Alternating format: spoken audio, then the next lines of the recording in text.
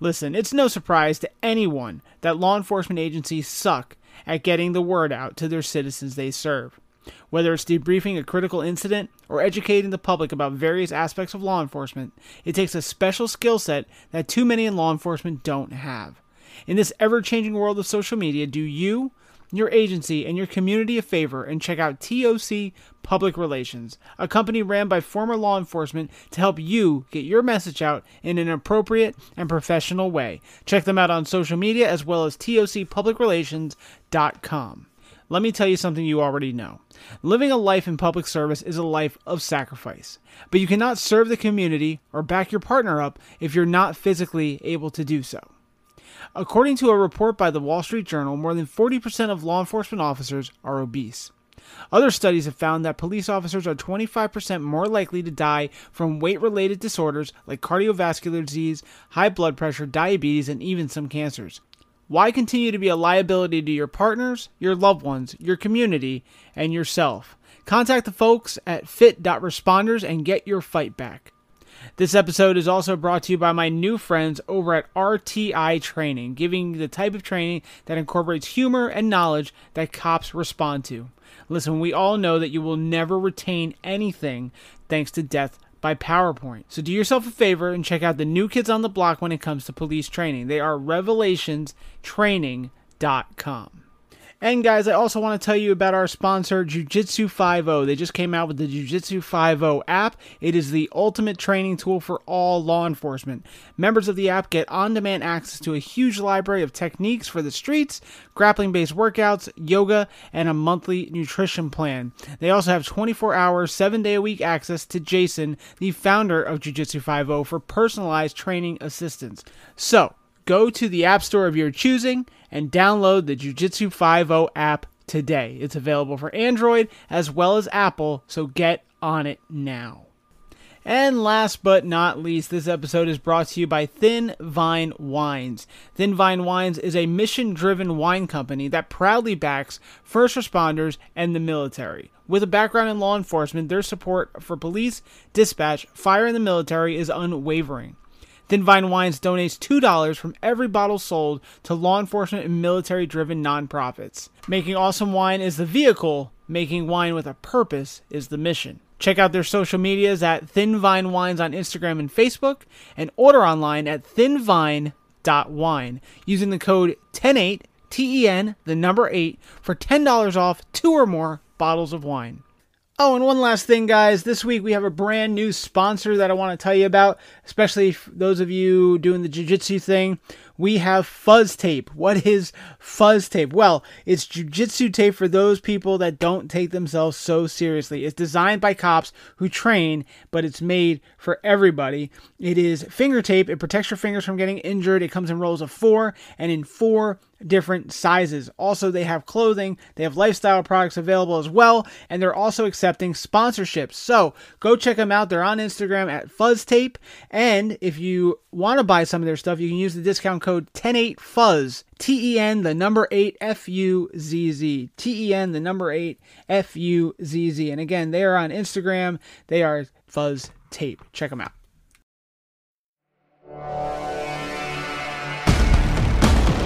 This week on the 10-8 podcast, who will bring the mac and cheese with Dexter Pitts? I'm not trying to be a social media influencer. It's been a rough couple years, bro. I'm like, man, I'm tired. I'm trying to be a voice for people that feel like they might not have a voice. Is it because I'm black? I cross the street when I see you, man. And I remember getting out and just being so lost. Like, what am I going to do with my life? My life falls apart. You know, I start struggling with suicide.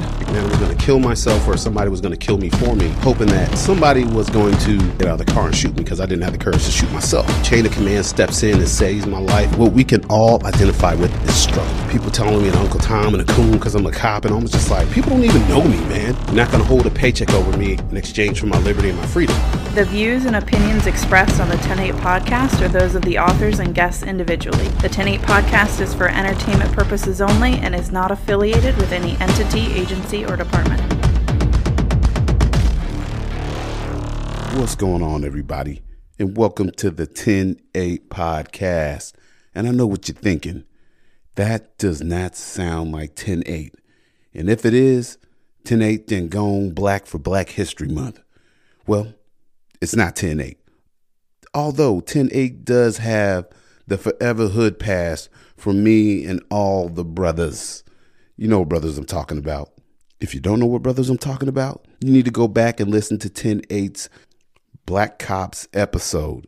So make sure you do that. But this is me, Dex, from the I Am Pitts podcast and the author of I Am Pitts, Memoirs of an American Patriot. So you see, your boy 10-8 reached out to me and said, hey, man, I want you on my show.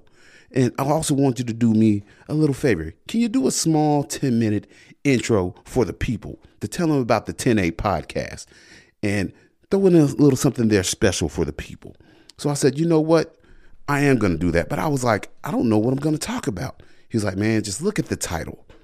And the name of the title of this episode is Who Will Bring the Mac and Cheese? It's Black History Month. You got this giant black Negro named Dexter Pitts on the show, whose family's from Mississippi. So you know this brother fixing to bring the mac and cheese. Well, I'm not. I got a news flash for y'all. I, Dexter Pitts, cannot bring the mac and cheese because of certain lifestyle changes and things in my life that I got to change because I'm trying to live a little longer. So I cannot bring the mac and cheese. But what I can bring for this quick intro, I can bring you all a little encouragement, a little motivation, and some perspective for all you tired, stressed out, overworked, short-staffed, underpaid, and underappreciated coppers out there, and those of you who are possibly considering becoming part of the Thin Blue Line. That I can offer. I've been a cop now going on for 13 years.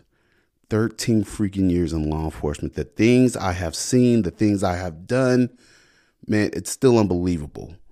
And this is the one thing I will say. Policing is a lot like mac and cheese. It looks delicious. And if prepared right and done right, oh, it is so freaking good. But anytime you're at the cookout, you know what I'm talking about. You know what I'm talking about, the cookout. Go back and listen to the Black Cops episode. If you at the cookout and that mac and cheese looks so good, but you're on a diet plan and you looking at that mac and cheese, knowing you can't have all those excess carbs and all that cheesy, fatty goodness, there's always one thing you have to consider before you take that spoon and dip it into that hot, sizzling mac and cheese and throw it on your plate. There's one thing you always have to consider. Is it worth it? Man, let me tell you something. After 13 years in this job, is it still worth it? You absolutely better believe it. This is still, in my eyes and in my opinion, the greatest profession that I have ever taken part in. After 13 years, I still wake up every day excited to put on my uniform and go do my job. You know, and it's not perfect. We all know that, you can't trust everybody's mac and cheese. It all depends on where the mac and cheese is coming from and who's making it. But for me personally, where I've been working and what I've been doing, every scoop in this profession has absolutely been worth it. And I have zero regrets. We're in this time right now in law enforcement where it's a rough time. I mean, there's so much negativity surrounding law enforcement. You got the news crapping on us, politicians crapping on us. Everybody's crapping on the police and what we do. And it's like no matter what we do, we're always in the wrong. And we all have to suffer on the account of one bad cop. The criticism, the constant berating from the public and politicians and people who have no clue what they're talking about in life. And those who have never, ever worn a police uniform, been in a police car responding code 3 with lights and sirens to an emergency where someone's life is hanging in the balance. But those people will never know what it's like to get on scene and to see somebody laying on the ground shot or having some sort of medical emergency. And you, the Thin Blue Line, you, the officer, are the first line of defense. So is it still worth it? You better absolutely believe it's still worth it, because the American people are worth it. The United States Constitution is worth it. Even if the people in America who do not like us and hate our profession, they are still worth it because the United States Constitution says that American citizens, men and women, everybody, no matter your color, where you're from, what you believe in, that they all have inalienable rights. And it is my pleasure as a police officer every day I go to work to make sure that those people's rights are never violated. Now, for anybody who puts on this uniform, it should be a pleasure to go to work. I know, like I said, I know it's hard right now.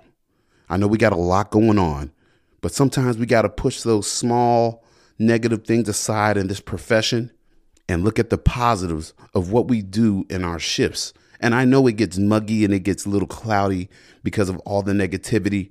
But like I said, we got to work double time and overtime right now to try to make sure that we stay positive about what we're doing. And I know it's hard when we got bad leadership.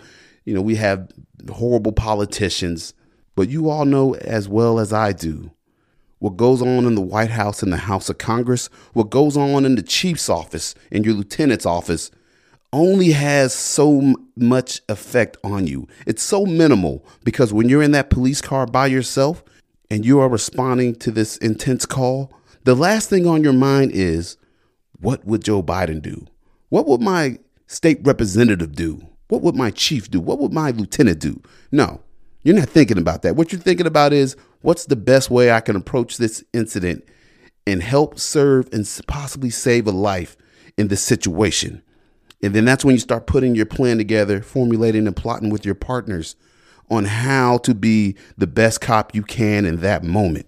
And by the time you get there and whatever you have in front of you, whatever problem you have, whether it's you arrest somebody on a domestic, you perform CPR on somebody, you plug somebody's bullet wound, or you make a choice to take a child out of a home that's in a bad situation, by the time it's all said and done and you have found the solution to that problem for those people in that moment, there is no better feeling in this world than going home after a hard shift, knowing that at that moment in that time in those people's lives that you made a positive difference.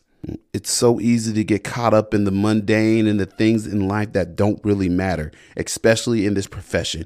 Hey, we all know, man, we got the meme pages and everything talking about the bad side of policing, but let us also not forget and not lose sight of the fact that what we do out here in these streets matters. You matter. I can't tell you to keep doing this job or to walk away because that is your personal choice. But if you are on the fence about leaving the profession and hanging up the boots, hey, I understand. It's not easy. And I would never judge anyone for doing so. But before I get ready to close, let me ask you this one thing. If not you, then who? If not me, then who? Not who will bring the mac and cheese, but who will be there when the crap hits the fan. I hope it's you out there listening that chooses to still be there because, like I said, we need you. And this ain't just for cops. This is for dispatch, EMS. This is for everybody that works in the first responder community. We need you because one day your career is going to come to an end. You're going to start aging. You're going to get older. You're not going to be as nimble, as agile, as accurate, as fast, or as strong as you once were while you were serving and wearing the uniform. And one day you might need help. And when you pick up that phone one day to dial 911, who do you want coming to help you in your time of need? Because it might not happen right now, but it's definitely probably going to happen one day in the future. And when you do, you want to have confidence in who's responding. So when you go to work tonight or you go to your next shift, think about that. Think about the person calling for help who's in need of the best officer, the best EMS person at that point in time, or the best dispatcher on shift that night. And just imagine being that person on the other end of the phone. This is still a great profession, people. Yes, we're beaten up, we're bloody, and we've been knocked down on our backs more times than we could count. But guess what? We still get up and we still keep standing and coming back for more because we love this profession and because the Constitution and the people of this country are worth every ounce of blood spilled. So don't be afraid to pick up that giant spoon and dig into that hot mac and cheese that I just dropped on y'all. Bow, baby. Welcome to the 10-8 podcast. I hope you all enjoy this episode.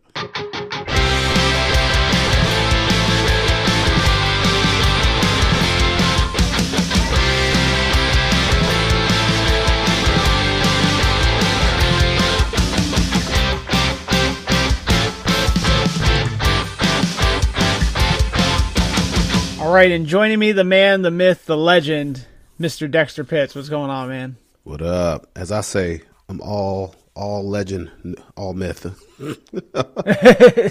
I had a long time ago. I had a, I think we're going all the way back to like MSN Messenger that long ago. But my screen name was like the man, the myth, the ego, or something like that.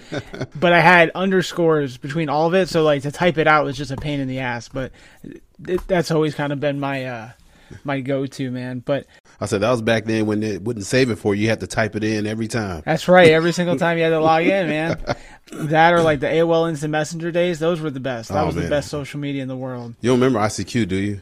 I do. Yeah, I never had that was it. Like the first. Okay. I had like the AOL, like not even just AIM, but actual America AOL. Online. The disc used to get sent to your house. yeah, the free disc. Yep. Man, I remember like whenever it happened. I want to say I was in second or third, maybe fourth grade, but one person got my screen name, and I didn't know anything about it. Like I always just had like the standard buddy list on there, and then one person got my screen name, and before you know it, my entire school starts messaging me like, hey, I was like, I don't even know half you people, this is cool. And that was the start of it all for me, I think, at that point. And then 10-8 was born. yeah, right. The way that society has progressed from just those days to now, like I remember my dad, who was a police officer, was like, listen, don't be identifiable online. Don't talk to people you don't know. And that is literally social media now. Yeah. Be as identifiable as possible and talk to people you don't know. Now you just get random invites to random people's barbecues, 10-8. That's it, man. That's it. All right, man. So for people that have not listened to our previous rendezvous, which would be the Black Op episode and the New Year's Eve episode, go ahead and introduce yourself, and we'll go from there. What's up, everybody? This is Dex. I am the host of the I Am Pitts podcast, and I am also the author of I Am Pitts, Memoirs of an American Patriot. I'm also on Instagram at I Am Pitts1.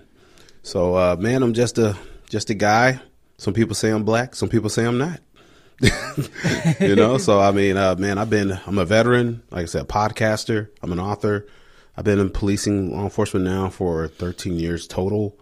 Still loving the job, but also, just living the daily life, living the daily grind, balancing family, balancing a podcast, balancing social media.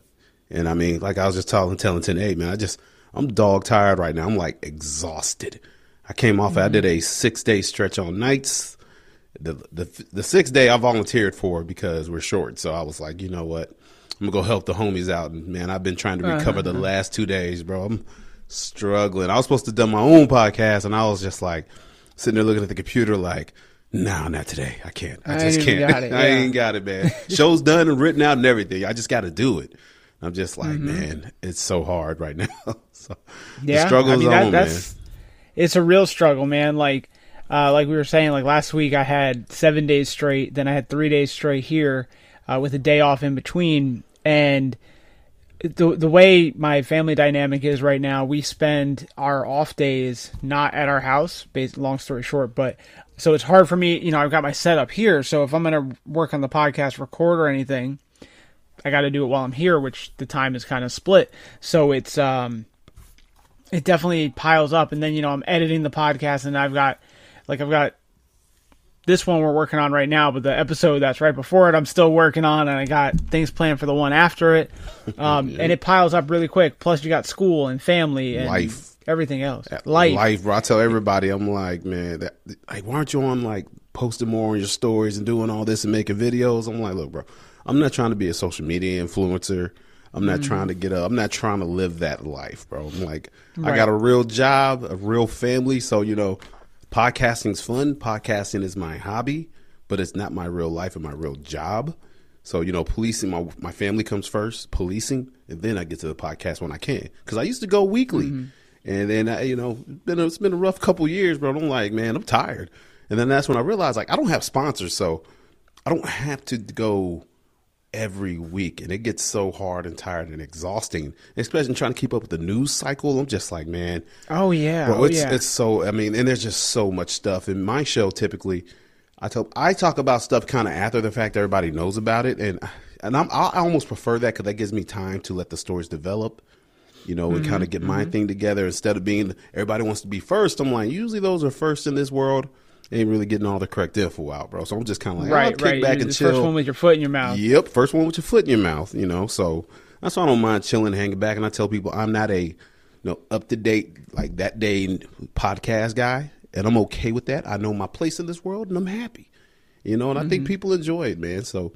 You know, it's like it's a fun thing to do, but man, it's exhausting. I think a lot of people don't realize that having a podcast is a job. Yeah, definitely. It definitely. People ask me all the time, like, "Hey, how long does it take you to edit an episode or put one together?" And I'm like, from start to finish, we're going to talk like 6 to 8 hours, really, when we really start putting it all and planning and everything. And like someday, like last year, I did a lot where I just kind of went off the cuff when I was just doing my own little thing, but. Looking back and listening back, I didn't enjoy it as much, so I take my time, I write things out now, and I think, first off, it puts out a better product, but also it makes me feel better that I really, like, planned out what I'm going to say.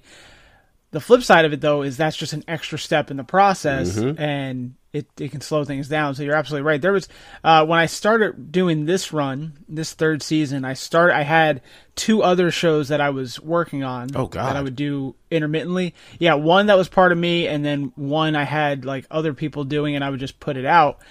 But I was also editing all 3 shows, and I just couldn't keep up. And thank God the people that were involved with the one kind of stopped because I couldn't keep up with it. You know, and I do have sponsors, but they're not paying. Well, they pay my bills, but only because I allow them to. Like, I could not stop working full time in order for that to pay my bills. Yeah, you know what it's I mean? hard to get to that point in podcasting, bro. And like, so I got a nice offer from the guys at Failure to Stop and Eric Tanzi, bro. They were like, "Hey, man, we want you to go every Monday with us." And I was like, man. That's a hell of an offer, bro. I mean, it was nice. I was just like, it'd be super cool to replace Mike the Cop. I'm like, bro, y'all think that highly of me? Like, thank you so much. But I had to turn it down because I can't promise anyone every Monday. I just can't make that commitment. I'm the type of guy, if I'm going to do something and commit to something, I'm going to do it. And I was like, right now in my life where I'm at, you know, maybe if I wasn't working as much as I was, or, you know, full time, maybe if I was part time, I'd be able to, but you know, I didn't want to get into that predicament where it's like, well, this guy's a scumbag. He said he'd do every Monday, and he's doing every, you know, every third or fourth Monday. And it's just yeah. And I'm just like, man, no, I'd rather not. But that's why I was like, it's amazing what this thing has taken off and become on its own. But at the same time, you do have to know what you want and what you want it to be, and have realistic expectations. And for me, like I said, I'm not trying to be, you know, Brandon Tatum and all these other guys, bro. I'm just Dex holding it down in my little small section of the world, man, on the streets, dog. And like I say, policing comes first. And I'm glad to be a voice out here. I'm trying to be a voice for people that feel like they might not have a voice. But you know, like, I'm just one guy and just one opinion, man. And that's why I'm glad we got your show. You do a wonderful job, and your edits are nice. With the bump music and everything, man, I appreciate bro. I'm like, man, this dude's got it together. I'm trying, man. It's like I said, it's tough. It's tough to stay on top of it. And yeah, I had someone reach out, and they're like a TikTok whatever, and they're like, "Hey, I got an offer to do this TV gig," and they're not law enforcement, but it had something to do with law enforcement and criminal justice stuff. And they're like, "Would you be interested in being part of it?" And I was like, yes and no. I was like, that sounds really cool, but I'm not uprooting anything for that. Yeah. You know, I got a career, I got a family, everything, and then it just kind of disappeared, which is perfectly fine. But you're right. Like, when you look at what's important and what's not, like, in my wildest dreams, sure, this podcast stuff could take off and replace my main source of income. But the fact of the matter is it has not, and, you know, probably will not, but that's fine. You know, I'm perfectly comfortable with what I've got going on in the real world, so to speak. But yeah, it's great to have this opportunity to talk to people. You know, without something like social media, I would not be talking to you. And, is it because I'm black? You know, obviously. It's because I'm black and I look scary? Exactly. I cross the street when I see you, man. He's so large and imposing. But you know, like, yeah. You know, but I've gotten so many different ideas and just points of view across the country and even across the world. I've talked to people, and without this thing on social media and the podcast, it just wouldn't be possible. So as much as social media pisses me off on a daily basis, Amen to that. whether it's the people that are on it or the machine itself, there is a lot of good that comes from it for sure. Oh, bro, that's the thing about social media. Yeah, I hate it, but when we have incidents like the Laverne Police Department thing, I'm like, God bless social media. You know, her downfall has been all of our laughter and comedy for the last few weeks, someone sent me that she did a TMZ interview or something like that recently. Wow. Apparently, I don't know. I didn't really click on it because I was kind of done with it, but that she was going through a divorce and then things just got taken out of control. I don't know. I thought her husband said he was staying with her though, man. That's what I saw. He was like, we gonna work it out. We gonna work it. I'm like, you better man than me. Yeah, no, not at all. Not at all. You did what? And it's all over the what? What color were they? Well, you know what they say. Once you go black, you're gonna need a wheelchair, right? What movie reference was that? I don't know. White Chicks. Oh shit, man! It's been so long since I saw that movie. That's a good one too. So I know you kind of touched on it, but what's your story? How'd you get to be where you are right now? What was I know you talk about it all in your book, but for people kind of as a teaser for the book itself and your show and everything, but what's kind of the short way of us getting here? Man, the short way of us getting to where I am now, man, that's a long, treacherous road, my man. My parents are from Mississippi. Both of my parents grew up picking cotton in the Mississippi Delta, and they wanted to escape that life. My dad joined the military, and so my mom joined him like a year or two later. And then I came into the picture in 1984. I was born in Fort Knox, and I literally grew up in the military. And growing up in the military, I never had any aspirations to serve because I hated life in the military, man. We were always moving. I make friends, then it's like, it's time to go to the next duty station. I'm like, really? So, I was looking at other ways to live my life, and being in the military wasn't part of the story for me. Mm-hmm. Then 9/11 happens, just like everybody else from my generation, man. You see your country attacked and you think, man, it's time to go serve. So I joined the military, got blown up in Iraq in January 2nd of 2005. And I remember getting out and just being so lost. Like, what am I going to do with my life? I'm 20, I was like 22, 23 years old, like got a bum left arm, and I'm trying to figure out my life, and went to school for occupational therapy. Didn't like it. I went to school I looked out about business, hated it. Then I remember seeing that commercial for the police department, man. And I was like, that looks pretty dope. But I wanted to do a little bit more. I was like, I wanted to be a Fed. And so I was like, man, I'm going to become a federal agent. But just like most people, most men, I met a female. It's my second wife I met at the time. Yes, ladies and gentlemen. Multiple marriages. I'm on number 3. Of course. I mean, you said you were a police officer. So that's police officer and a veteran. So I've lost a marriage to each profession. So yes, there's nobody more police veteran than me. I am the textbook for it, but so she was like, I'm not going to leave my family in Louisville. So I was like, all right, I'll push off the dreams of becoming a federal agent down the line, and then I decided, hey, I'm going to join the Louisville Metro Police Department. Get hired by Louisville Metro Police Department in 2009, hit the streets in 2010. Then I had this horrible incident as a rookie where I got the call about my mother being shot while I was on duty. I get to the hospital, and I'm in my uniform, and turns out my mom had committed suicide, and I had to take her off life support when I was 26 years old in my police uniform. My life falls apart, and I just, I start struggling with suicide because I had lost everything because I built this fake life around this girl I met, and man, I was just not happy. I was fat and just not taking care of myself, So it's kind of like it was kind of the crossroads for me. It was like, man, I was going to kill myself, or somebody was going to kill me for me. And I was hoping that as a police officer that I was going to pull a car over, somebody was going to get out of the car and shoot me because I didn't have the courage to shoot myself. So a sergeant realizes that I'm struggling. He's like, bro, this isn't you. I know you. What's going on? Man, my chain of command steps in and saves my life. And the next thing you know, I kind of get my stuff together, get some help, and then I carry on with my career. Then I meet my wife now, who I've known since like 7th grade. And then we built this beautiful life together, man. I mean, I was on the police department for like 8 years. Me and my wife had 2 beautiful children. Life is good. Then I decided, you know what? It's time to go chase that federal dream. So in 2018, I applied for the Border Patrol, get hired. And I go to the Border Patrol Academy for 6 months. I do that, get done with that, and go to the actual border and working for 6 months. And I hate it. And then during that time frame is when the riots in Louisville started happening. Around late May of 2020. And that's when I realized, like, man, this isn't where I'm supposed to be. Like, I hated the border. I hated being on Border Patrol. And I miss being a cop, because being a cop was the driving force behind everything I did, and still is, in everything I do. And I love the job so much. Like, I just couldn't get enough of it. And I took this chance on a dream. I made it. I did it. I just didn't like it. And I made the choice to return back to policing in Louisville in June of 2020, and I've been back ever since, man. And during that time is when I kind of finished the book, because I felt like I started writing the book about 8 years ago. I mean, I was sitting in a Taco Bell working off duty at First and Broadway, like, man. You know what really sparked it was social media.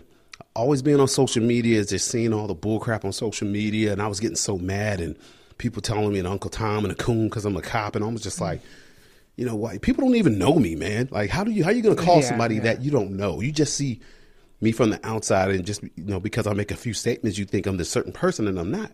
And then, so I just started writing out of anger.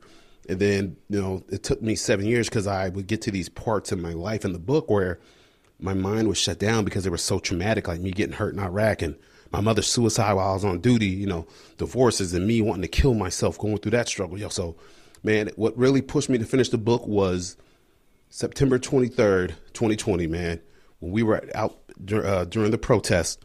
It was the day of the Breonna Taylor verdict here in Louisville, where they charged only one of the officers. On the grand jury charged them with 1 count of wanton endangerment. That was it.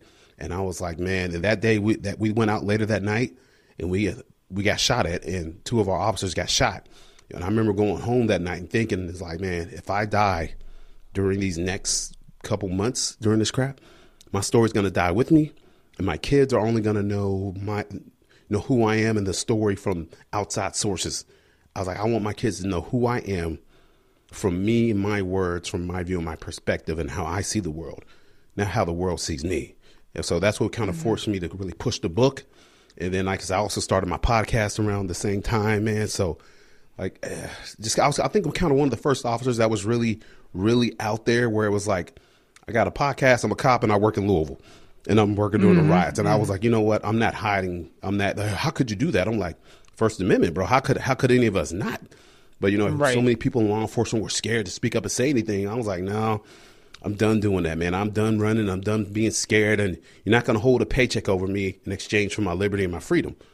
I'm not doing that. This isn't slavery. So, that's when I started the podcast, man. Next thing you know, I'm sitting here talking to the great 10-8. Yeah, I don't know about that, man. I don't know about that. But, I mean, your story is so deep, man. I guess that's like a simple word for it. But, I mean, you've obviously been through so much, and it really hones in on a lot of stuff that I talk about and go on about,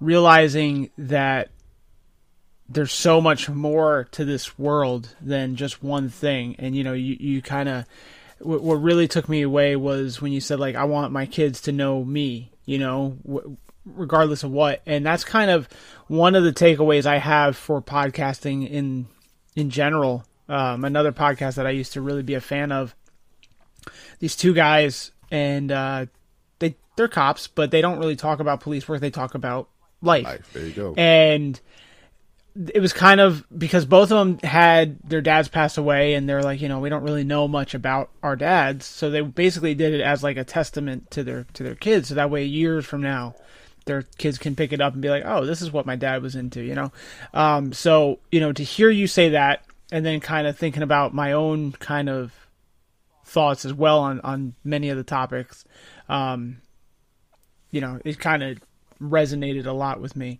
And the real, if we're going to get real about it, the thoughts that you were saying about, like, when you start looking around and everything that you love and care for and everything is gone, and you're looking at everything going, what am I doing here? Like, you know what I mean? I know I can speak from personal experience that I've had those same thoughts, and I've been in that same predicament where I'm like, all my family except for, whatever's in the future that I don't know is gone. Right. That's, my parents have passed away. My sister passed away. Close friends passed away. And so definitely sat at that crossroads. And again, like you said, not feeling up to the point of acting on any thoughts I was having, but they were definitely there. You know what I mean? So the fact that you were able to turn yourself around, you hokey pokeyed it, is very important. It's an important thing for people to hear, because these are real struggles that we all come across, and obviously look at you now. I mean, you're the mac and cheese master of Kentucky. But no, for real, man, this is, I don't know. There's just so much with your story. First off, thank you very much for sharing it. Oh, of course, man. It's, I know that there's people here that listen to it and go, shit, I can relate to at least a piece of that. And then to know that your darkest days are just as dark as you let them, and there's always light as it moves on. That's one of the things I say in the introduction of my book. It was that, especially being a veteran that wrote a book about my time in Iraq, everything in social media today is like so hyper focused on the extreme. And then when I say it's all the guys that like the Navy SEALs, the special operations guys, it's all these high, like super cool, high speed guys that do all this cool stuff. But nobody thinks about the regular Joe, the regular average Army guy, the regular guy in the grocery store that you don't see. And that's why I said in my book, most people cannot, 99% of the population cannot identify with Navy SEAL training, Army boot camp. They can't identify with being in the riots. But what we can all identify with is struggle. The struggle is a part of the human condition. That's why I always get on black people when we talk about the struggle. Y'all like, for against the white man. I'm like, bro, that we ain't the only people that struggled. Humanity as a whole has struggled since the beginning of time. That is the story. That is the human story. It's struggle. Everybody struggles. Some struggle more than others, but we all struggle, man. And so I feel like it'd be an injustice for me to put out something where I'm being fake and just online and just like, oh, my life is great. Look at me. I got these great kids and everything's wonderful. And I've been through all this stuff and I'm still standing. I'm like, yeah, I'm still standing, but barely, but I'm standing. And I think a lot of America's at that point now, man, where, man, we got the recession going on. There's so much crap going on, man. People are just trying to make it through day to day, every life. Everyone is struggling. And if you're not dealing with the financial side of it, I'm sure you got some family issues dealing with. Everybody does. I do, man. I just talked to my father for the first time in like 13 years the other day, and it went horrible. Horrible. But I'm still standing. I'm still here, man. That's why I'm just like, man, everybody has these problems, no matter how good things seem online. That's why I say I hate social media because of that fact, because that's what I like about you. You keep it real, bro. Like you're 10-8.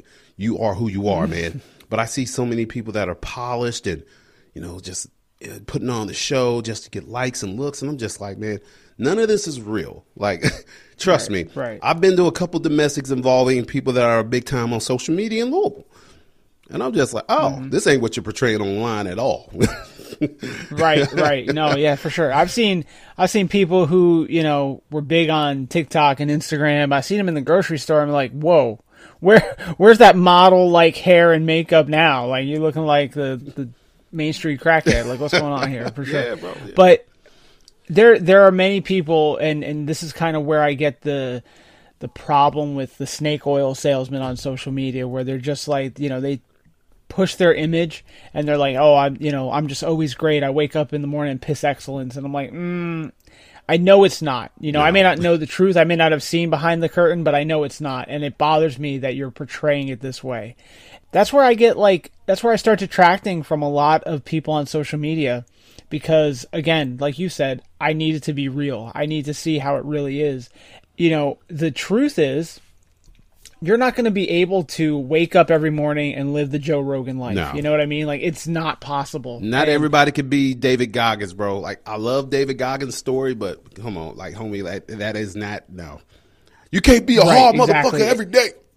like no. Right. You can't, yeah. No.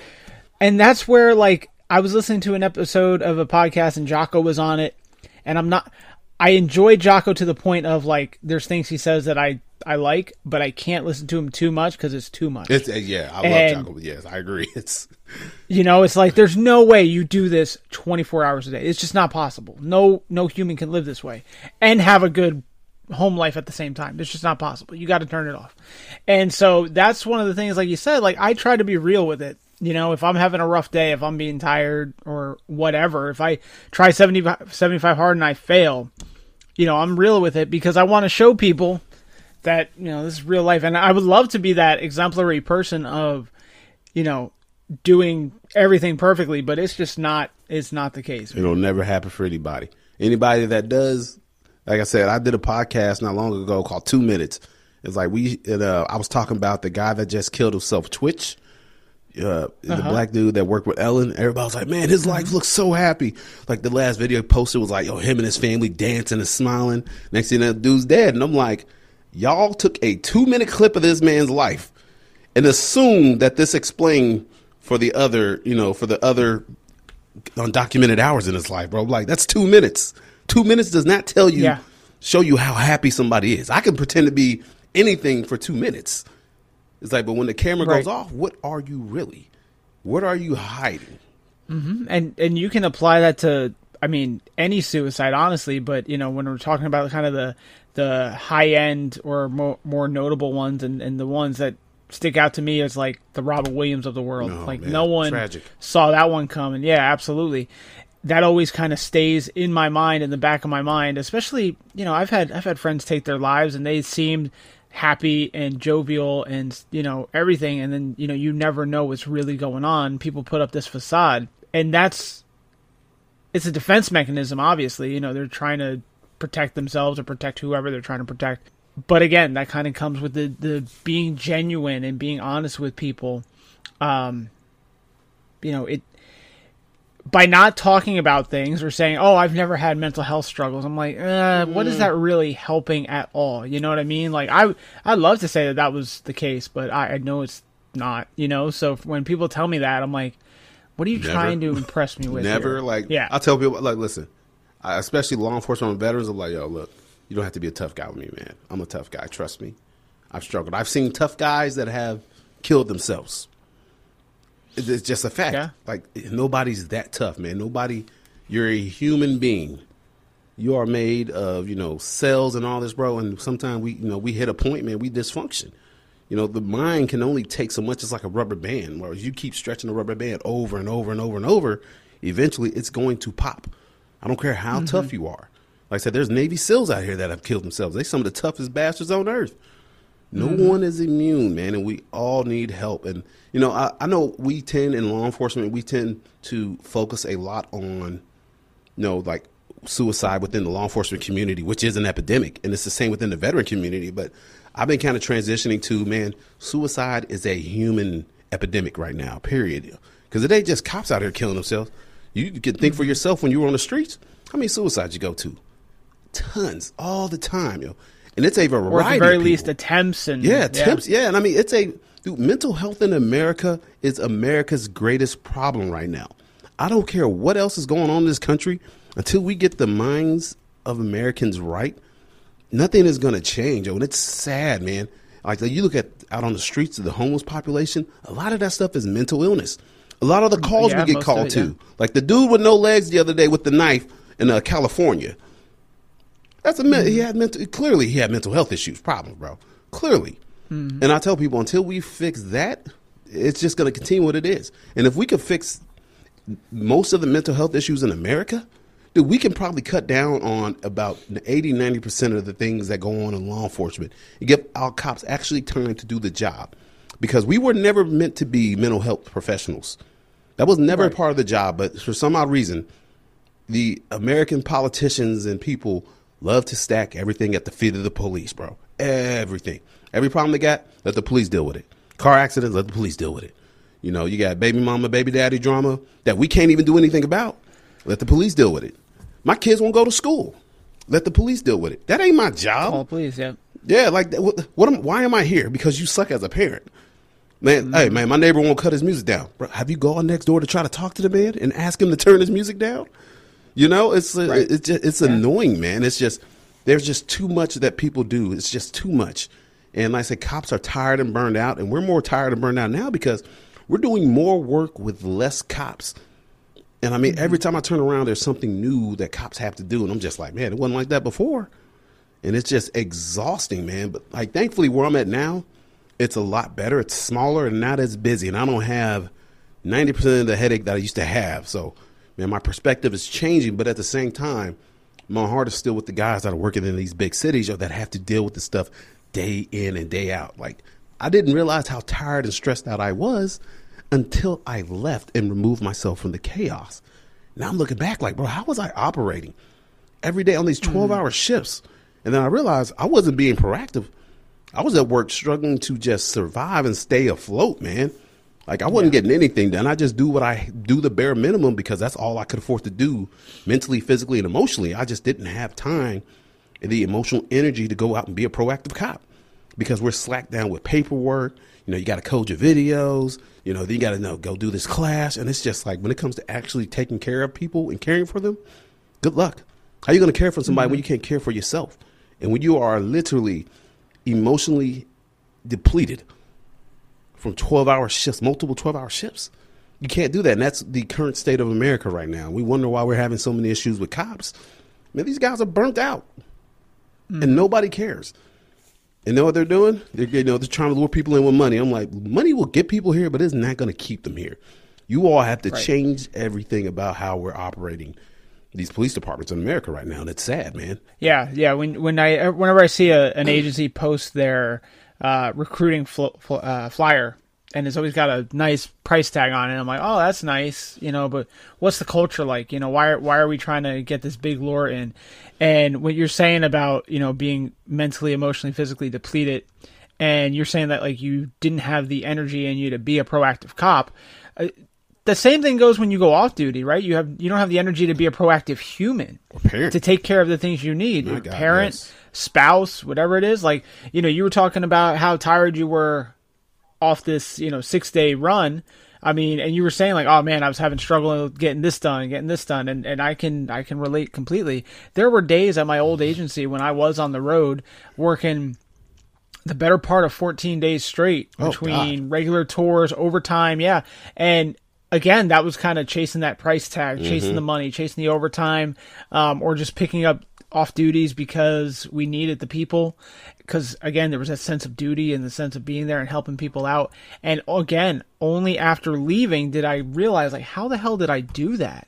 I couldn't. Running 7 days in a row was enough to make me like hit empty on my gas tank, let alone 14 days, or, I was working some crazy back-to-back shifts and things like that.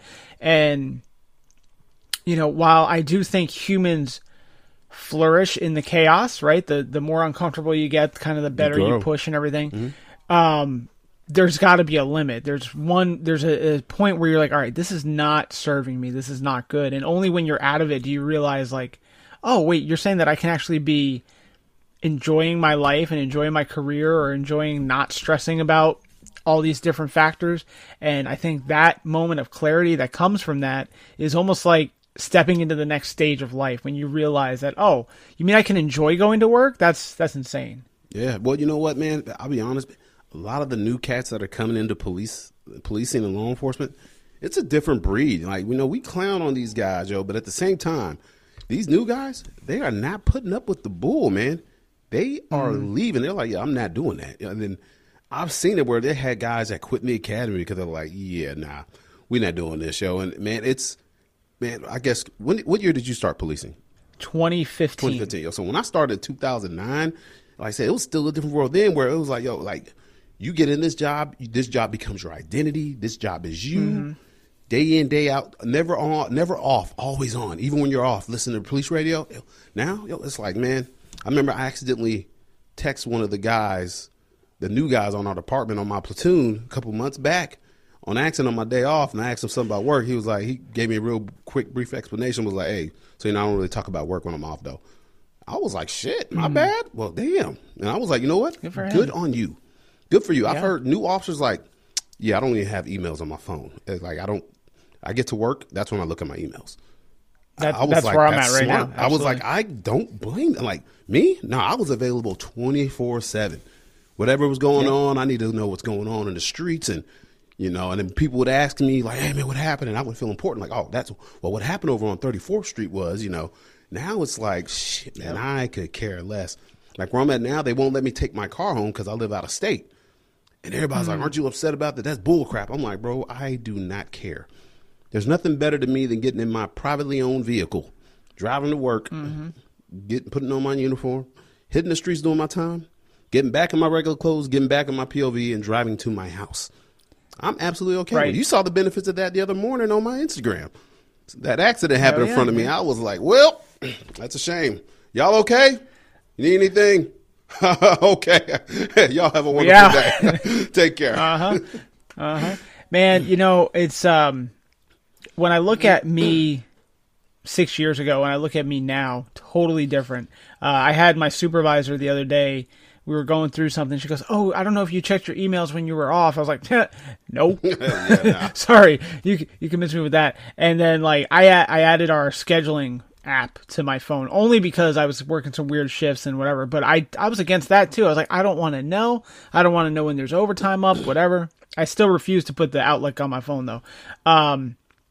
But I was that guy who would not only have the work email on my phone, but I would check it constantly. Like, what's going on? What's going on? My I guess you could say my father-in-law lives in the town where I work. And every time I come visit, he's like, "Hey, what happened over here by the grocery store?" I'm like, "I don't know. I don't know." And old me would be like, "Oh, I don't know. I'll find out," or I would already know. Now it's like, I don't know, probably nothing. Honestly, like we live in a small town, nothing crazy happens, so it's really nothing to be concerned of ever. And it's just a different mindset. I remember when I first got hired by my first agency, they wouldn't let me take the car home, so I had to drive in every day, but I would have my uniform hanging in my car window, because I didn't want it to get ruffled up in the back. And I remember I got complained on off duty for driving into work because some lady didn't like how I was driving or something like that. And I get to work and my supervisor's like, "Oh, so you're doing this while you're driving?" I think I was like eating or something. And she's like, "Oh, terrible." And so that bumped that off, right? Like, so I'm never bringing my uniform into work like that again. And, it's just little bit by little bit, they start pulling those things away from you. It's like, all right, I don't even want to engage in any of this. This is me. This is my time, whatever. And I mean, I'm sure you're realizing like not having the police car out front of your house is kind of a relaxing experience. Oh, it's great, bro. Oh, I love it, man. And so, of course, my neighbors found out I was a cop, man. I don't care. I know some cops that are like, man, my neighbors don't even know what I do. I'm like, well, I prefer to be a bit more approachable and open and honest with my neighbors because they're freaking great people, yo. So, hey, I'm doing my cop. One of the guys up the street was like, "Man, that's great. We got a cop on the block." I was like, well, newsflash, I'm not in jurisdiction over here, brother. It's like, I'm a cop over in Kentucky, not over this side of the river, man. I can't help you. But if shit goes wrong, we can get the posse together and handle it. Let's, right. Put something together. But yeah, man. When people, when they find out you're a cop, that they have this certain expectation, and I'm just like, yeah, no, I'm just the average, ordinary Negro over here, man. Just the guy scaring people walking across the street. That's it. I love it. Yeah, that's how I feel. Also, I'm that guy. Also, when I moved into my house right now, well, actually, in my old apartment, I was the courtesy officer, so I was in my jurisdiction. I had my car parked out front, wore my uniform, all that stuff. There were times when I got dispatched to my apartment complex for things, and it wasn't until I had to take in one of my neighbors, like literally same building of my apartment complex, for mental health eval. I was like, all right, this is not fun anymore. As a courtesy officer? No, I was on duty. On duty, but it was in my district, so I went over there, and sure enough, I had to cuff up. Literally, I'm looking at my front door as I'm cuffing up this chick to take her to the hospital, and I was like, okay, if I just avoid eye contact with her at the apartment complex when I'm off duty, we should be fine. Of course, the next day I'm doing my laundry, and she's like, "Hey," but I'm like, "Oh God, this is terrible." So, I mean, when I was in that capacity, though, man, I went to my next door neighbor. He killed himself, and I was off duty, and I was the first one there and shit. Yeah. So, don't recommend. I mean, it's not bad. Free rent was great, Man, but I'm telling you, that is one of the best benefits. I just gave up being a courtesy officer about a year and some months ago. But during the 2020, I was like, I got to get out of this. I can't do it anymore. But man, I tell people like, why do you stay a cop? I'm like, there's some good benefits, man. Yeah, you sacrifice a little bit as a courtesy officer, but man, you save a lot of money. The only reason I am financially where I am right now was because of that courtesy officer gig. Absolutely, because when you're not making your rent payment, but you can make extra bill payments. Man, yes, sir. Yeah, that came in handy. But again, during 2020, when we were having riots, I remember I was getting off duty. My agency was lucky; we didn't get the riots or anything like that. But there was a rumor that Antifa was on their way and they were going to torch every police car they came in front of, and that started a new practice for me to park my police car far and away from my actual house. But, it starts putting those things in your mind, like, did someone follow me home? Is someone waiting? Does someone know that a police car parks here every night and they're just waiting? And that sense of paranoia. And, I mean, there's situational awareness and then there's paranoia. And I was definitely at that paranoia state. And, sleeping with guns under pillows and stuff like that, because you never know, especially during 2020. The narrative was so insane and so extreme that weird things went through my mind. And not only that, but there were actual cops that were getting ambushed at home when they got home from work. I know a cop in Jersey, a cop in California, they both got ambushed at home. Yep.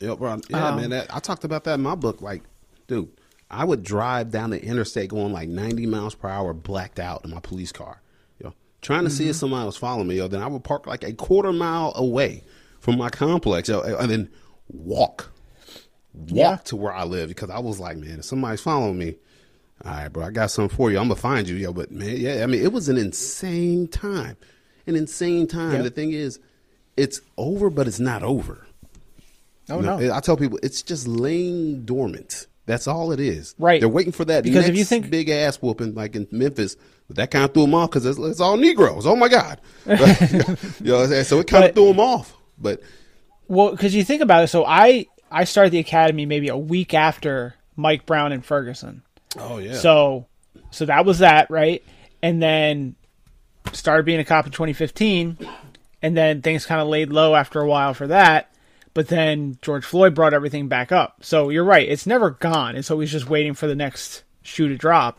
And, just to kind of wrap up that part of the conversation, like there was literally a time when we were working narcotics, we were doing a buy with a CI, and me and my sergeant were on surveillance away from the thing, and we got made. Our vehicle got made in the buy. So we got out of there, whatever.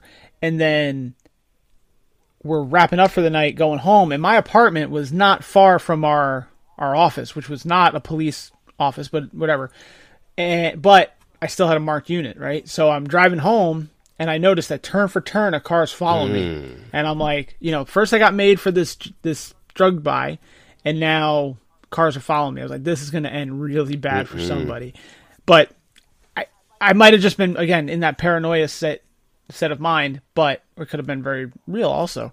So that being said, there are some great things and some bad things about living where you work and working where you live. Yeah, I refuse. Now, everybody thought when I moved over here, like, you going to become a cop over there? I'm like, hell no. I don't want any arrest powers where I live, man. I'm able to separate my life from my career, and it is wonderful. I should have done it a long time ago, man. But, you just get so caught up in what you're doing and living your life, you don't really think about it. It's just like, it's just my life, man.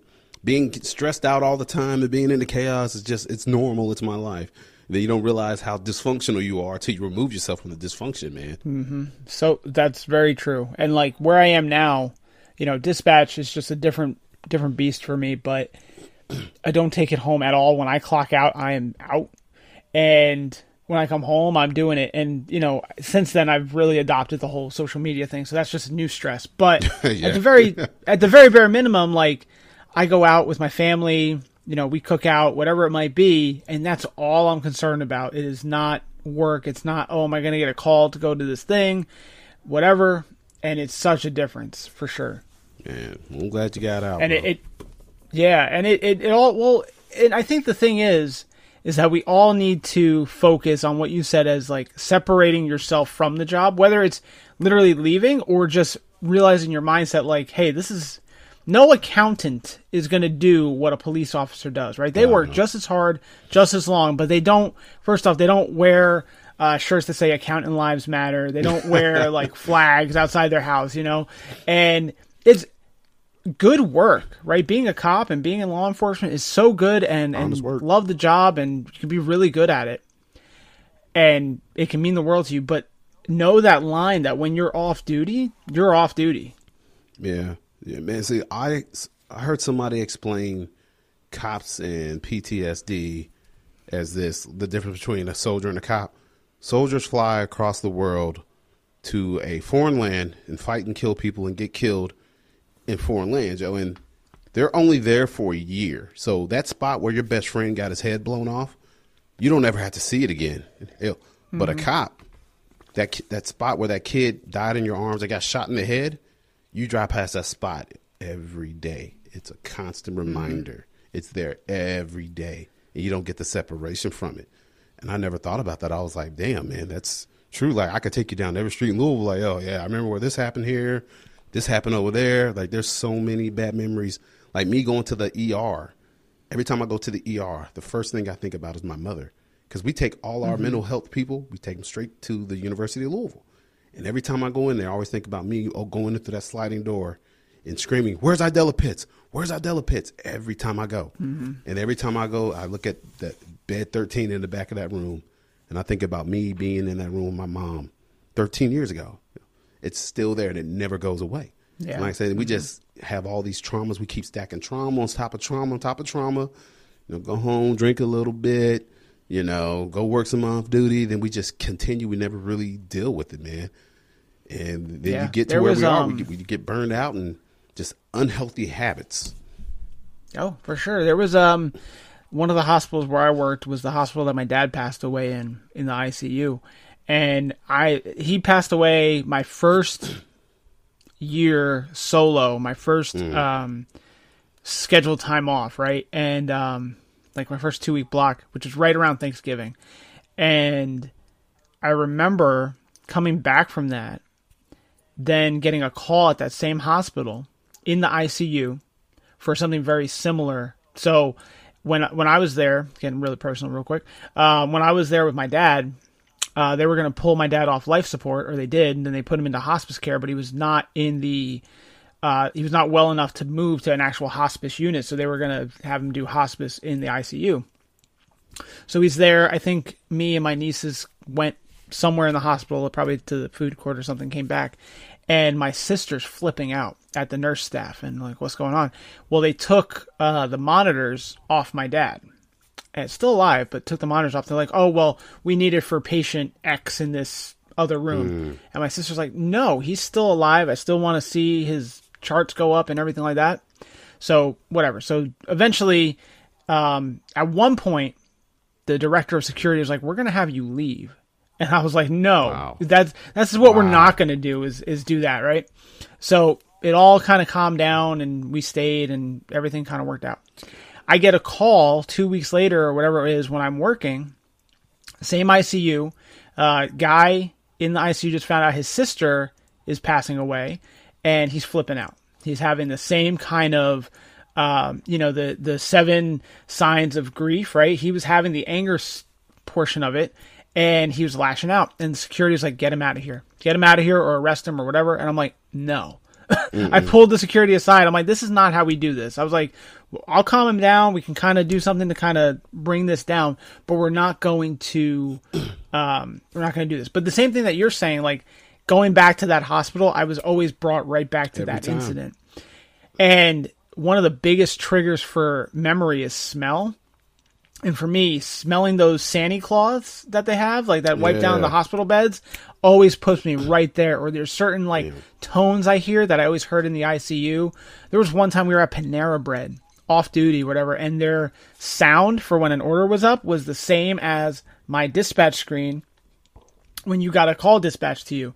And we were sitting there having lunch and I could hear behind the counter and I heard doo-doo-doo. And I'm like, my body just perked up like, oh, I gotta go to a call. But yeah, those things, those traumatic things, and I mean, obviously maybe the dinging isn't traumatic, but you start building those things. And one metaphor I heard is like it's putting pebbles in a fishbowl that's on top of your head, and eventually you're going to put too many pebbles in there, and it's all going to spill out. Yep. So I mean, it's really important to find things to take those pebbles out and kind of lessen that load, because physically you do start feeling that, right? Your shoulders and your back start getting really tight, on top of just the damage that the uniform does to you. So the thing you said about the veteran versus the cop and the way we experience PTSD differently, I actually just had someone say that because I've used that metaphor exactly the same as you have, like the difference, but I'm not a vet, so I don't want to speak out of turn, but I've said the exact same thing. And I had someone say that I was minimizing vet trauma by doing that. No. I was like, no, that's literally the case. I mean, you're not going to, whatever happened to you in Iraq, you're not going to be revisiting that every time you go to the grocery store. However, the traffic homicide you worked, or where your buddy may have gotten shot on duty, is totally different. That's one of those veterans I posted about on that meme the other day about the vet, bro. That he's a professional veteran. Yes. Like, get out of here, bro. Like, I don't know why people get into this thing with comparing trauma. Like, I'm more traumatized than you are. Like, that's not a badge of honor, bro. Like, we all have trauma. I hate that. Well, you didn't serve. Well, you don't have to serve to have PTSD. You think people in the American streets, these young black kids in the hood, they done seen probably more shit than most of us, bro. Dude, the schools here in Louisville, you got kids wearing RIP shirts to school every day of their friends that died over the summer, and it's multiple friends. It ain't just combat overseas that affects people. So when people say that, minimizing, that's one of the new woke catchphrase words. You're minimizing. Like, no, bro, no. God bless, dude. Jesus, man. That's one thing I don't like. People is I cannot stand professional veterans. I'm like, bro, you served for 4 years. You're 40 years old. That is a blip in your life, and you're letting that small 4-year blip control your entire existence. And I'm saying this as a guy that got his ass blown off and almost died on the battlefield in Iraq. It is okay. You can move past the 3-4 year mark, bro. You don't have to be stuck in that. Now I served back in 03, bro. We a long way away from 03. Guess what? People that were born when I was serving are now in the military. It's okay. Like, hey, bro, time is gone. Time to move on. I'm not going to say just forget about it. Yo, you got to deal with your shit, but you can't stay stuck in the past. I cannot stand that. And so many guys, especially veterans and a lot of officers, just get stuck in that, man. And that's all they know. They just a professional veteran. Got to have the 511 tactical pants. You got to have the 511 plaid shirt. And I remember this one guy, dude, I knew he was like so off the wall with it. And I was like, bro, look, I don't know what he did in the National Guard in Iraq. I think a lot of people exaggerate. Let's be honest, people do. We're sitting in the bar, and he comes up to me. He's like, bro, in case I go down, my shit's in my waistband. I'm like, nigga, where are we? Like, what are you? Like, what is going on? Like, we are okay. Like, I've been there, bro. We are fine. It's gonna be fine. Like, chill out, man. There's women, there's girls. Let's get some chicks. Like, my God. Right. Let's have a good time. Let's not worry about that in case I go down. Man, I call it the misery Olympics. And like, people always like to one up each other. Yeah, man. Like, Dex had 6 days straight. I had 7. Yeah. And someone's going to come in, man, I haven't seen a day off since I was 25. Man, stop. It doesn't have to be like that, man. Just be like, oh, Dex, you're tired? Yeah, I'm tired too. Let's talk about some stuff. Like, it's not that big of a deal. Man, I can't stand that stuff, bro. Oh my God. Yeah, it's so bad, and you can see it coming a mile away. You're like, oh, you're one of those guys. Yeah. Those are the people you want to cross the street when they start walking towards you. That's the real problem right there. Yeah, you definitely can see them coming from a mile away, bro. They're just so negative and just, oh my God, I can't. I say, man, I don't have the emotional energy in my life anymore, to be so negative. And like I said, with the podcast, that's one reason I'm glad I have the podcast and the book, because, man, one thing I've always questioned myself as a cop for years, I would sit and talk to my wife, especially during 2020 and 2021. I was like, what would I be doing if I wasn't a cop? Like, what am I besides a cop and a veteran? And I've asked myself that for years, and it's like I was so ate up in this career, and I just couldn't answer that question. And it's just like, I don't know. Who is Dexter Pitts without the uniform, man? And man, for my whole life, I've always been kind of who people wanted me to be. I've always just kind of been a chameleon and blending in here and there, and just kind of being whatever to just be cool and fit in, And then that's why I named my book I am Pitts because I figured out at the end of the day, no matter what goes on in my life, I've had these certain life experiences that have happened to me and shaped me and have made me into who I am. And God did not create any of us to be a photocopy of other people. But for some odd reason, especially in America, we're dying to be like everybody else. Like, man, we are all unique and we are all our own individuals. But for some odd reason, we just want to be like everybody else because it looks so great on social media. And that's why I said, I am Pitts. That's who I am, man. I'm nobody else. Like, I'm a cop. Yeah, sure. I'm a veteran. Sure. I'm a Christian. Sure. I'm a father. I'm a lot of things. But at the end of the day, I'm Dexter Pitts, bro. That's it. Ain't nobody else like me. I'm unique in my own special way. You're 10-8. Ain't nobody else like you. Nobody, man. Everybody's got their own path in life we have to walk. But stop trying to walk down paths that God never intended you to walk down, because that is never your path, you know? And when you follow somebody else's path, you're going to get off course. You know, you just have to find your own way. And it's so scary to go out and find your own way because it's so uncomfortable, because you're going against the grain. You're going against what society thinks. And that's absolutely okay. You know, you got to be comfortable being you and love you and who you are, bro. And I know that sounds cliche and like cheesy, but literally at the end of the day, you have to, because don't nobody out here really care about you. Like, you know, it's just facts, man. Right, people are selfish.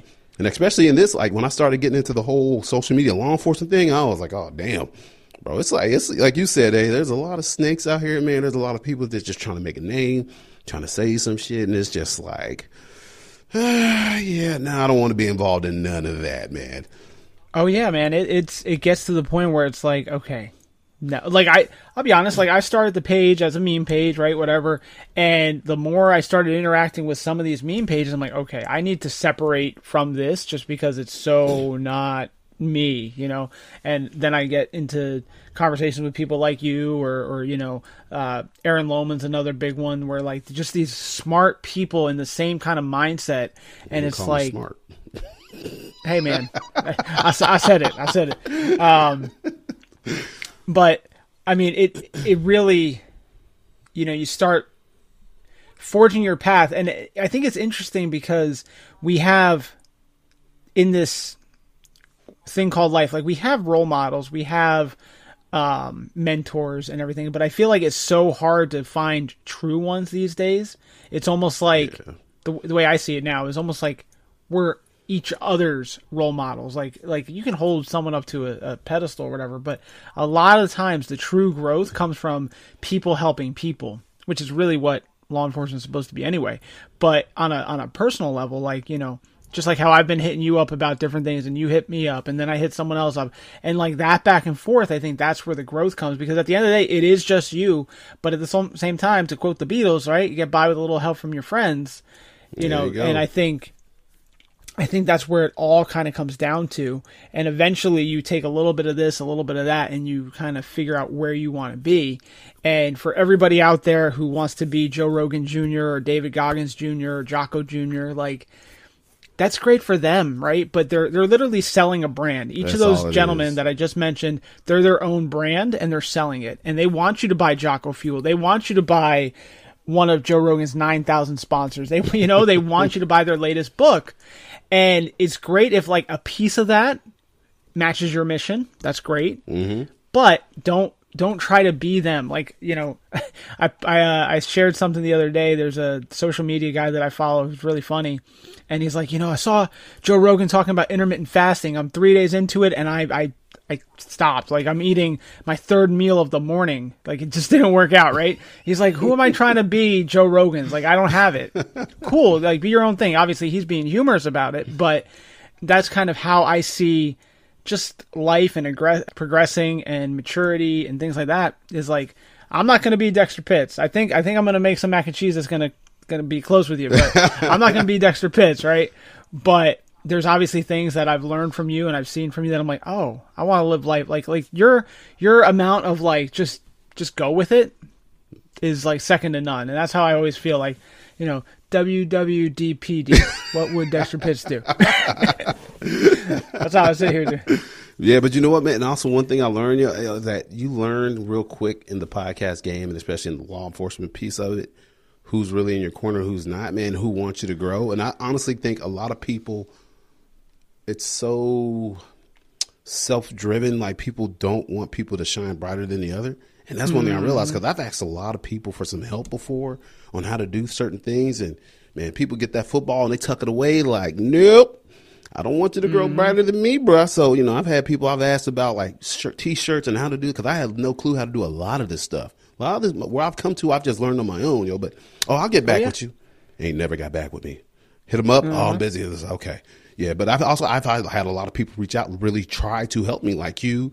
There's a guy I met, Phil Blackman, a bunch of great guys I've met in this space that are like, yeah, I'm going to try to help you grow.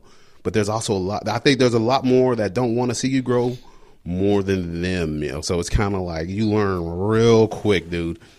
It's grimy out here, man. And It's grimy out here on social media. Oh yeah, it's unfortunate. And you know, I grew up in a musician. Well, not grew up, but like when I was 18, 19, I was in a band, and the same thing happened in bands too. Like no one here is going for the next big record deal, right? We're all just a bunch of sweaty kids in a garage.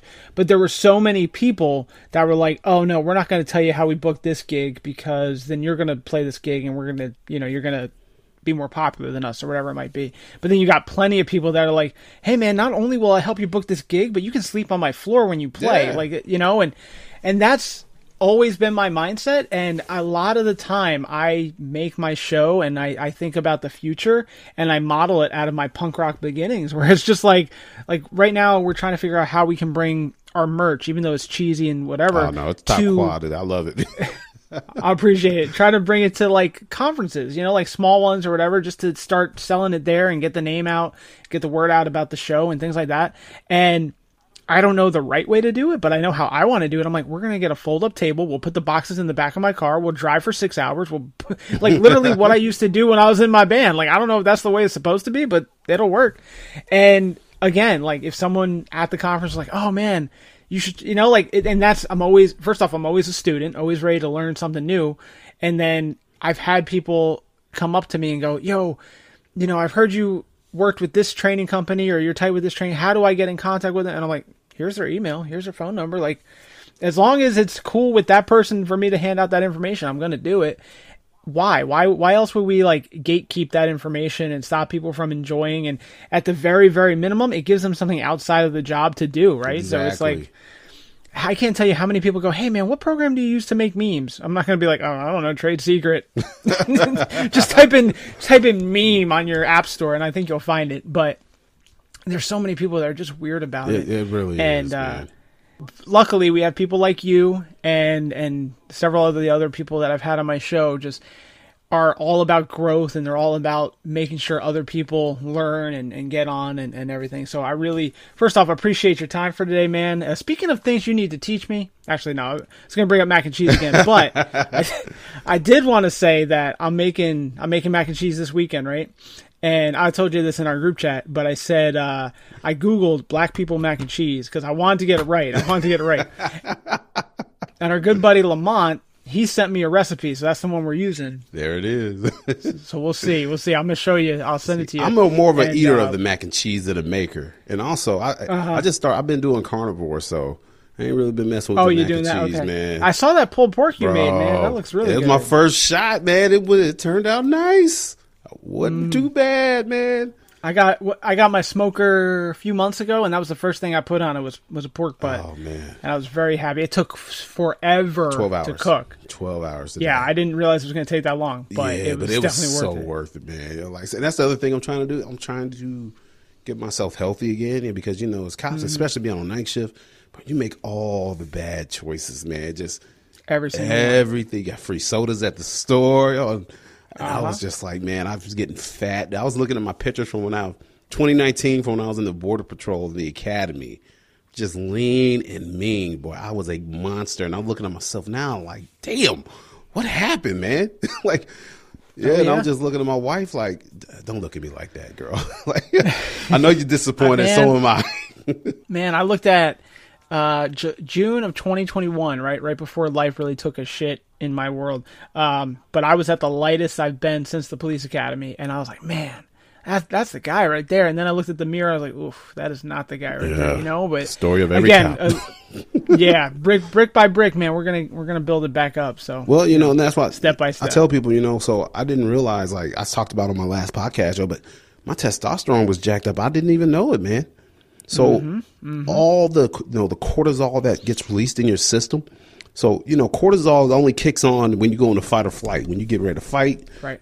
But dude, when you're turned on like we were in 2020 for a whole year and a half every day, it messes your endocrine system up, bro. And I did not realize that my hormones were out of whack. Like I said, I was having trouble sleeping. Man, I was like getting fat. I got all that waist, the belly fat, man. Just not interested in things that a man should be interested in. Did not care. And that was super bizarre for me. I was like, man, what's going on? I mean, like, I was miserable, depressed, and like, I don't know what's going on. Yeah. And my buddy, he's a Marine veteran, dude. If I told you how this guy was when we started policing in 2010 to how he is now, you would think somebody killed him and took him over as a different person. Bro, literally, because he's a complete different person. He was like, man, I went to and got my testosterone levels checked. I was like super low on testosterone. And now he's a different man. Man, I started taking the treatments, dude. First I got my testosterone levels checked. I was like, I'll dip below 2. I was like 200. And the thing was, man, before the riots, I was like sitting at 4 or 5. And in that time frame, in a year and a half, I dropped almost half of my testosterone level down. Did not know that. And that explained all the crazy dysfunction I was having. And man, I tell any officer that went through all that, go get your shit checked, man. If you're having some sort of issues, go get checked. I'm telling you, don't be prideful. I'm telling you, as a man, I'm telling you, go get checked, dog. It is worth it. And you know, I'll be straight with you too. Like, so, my department paid for all of us to get blood work and ultrasounds and everything done over the summer. And yeah, mine was low too. And she was the nurse practitioner that ran it was like, oh, just try taking this supplement and this supplement. It should bump your numbers up. And as I'm going through the next 6 months, I'm like, nothing's working. Like, you know, my weight's staying the same. I might lose like a pound here or there, but it's staying the same. Tired, all these other things, right? And so I finally went to my personal doctor and was like, I need to get these levels checked because this is not me. It doesn't matter how much working out I do, how much I cut back eating wise. Nothing's working. And I'm actually right now waiting on the results, but I'm also reading about hypothyroidism, which actually runs in my family. And those two things, low testosterone and hypothyroidism, go hand in hand. So if your thyroid's going off, then your testosterone level is going to be naturally low, and then you're going to be in really bad shape. So there's several police officers that I've talked to.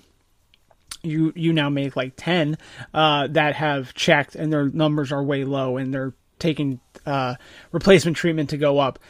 And, you know, I think you're right. I think 2020 obviously made a big difference with it. And just our society in general, we're all kind of away from that testosterone-driven lifestyle. We're all very sedentary in some way, shape, or form. It's toxic. So, you know, yeah. It's toxic lack of masculinity at this point. So yes, I agree. If you're gaining some crazy weight, or, you know, sleeping more than usual, or as Dexter says, not interested in things a man should be interested in, check your numbers, because mine were under 2. Mine were super low. Yeah.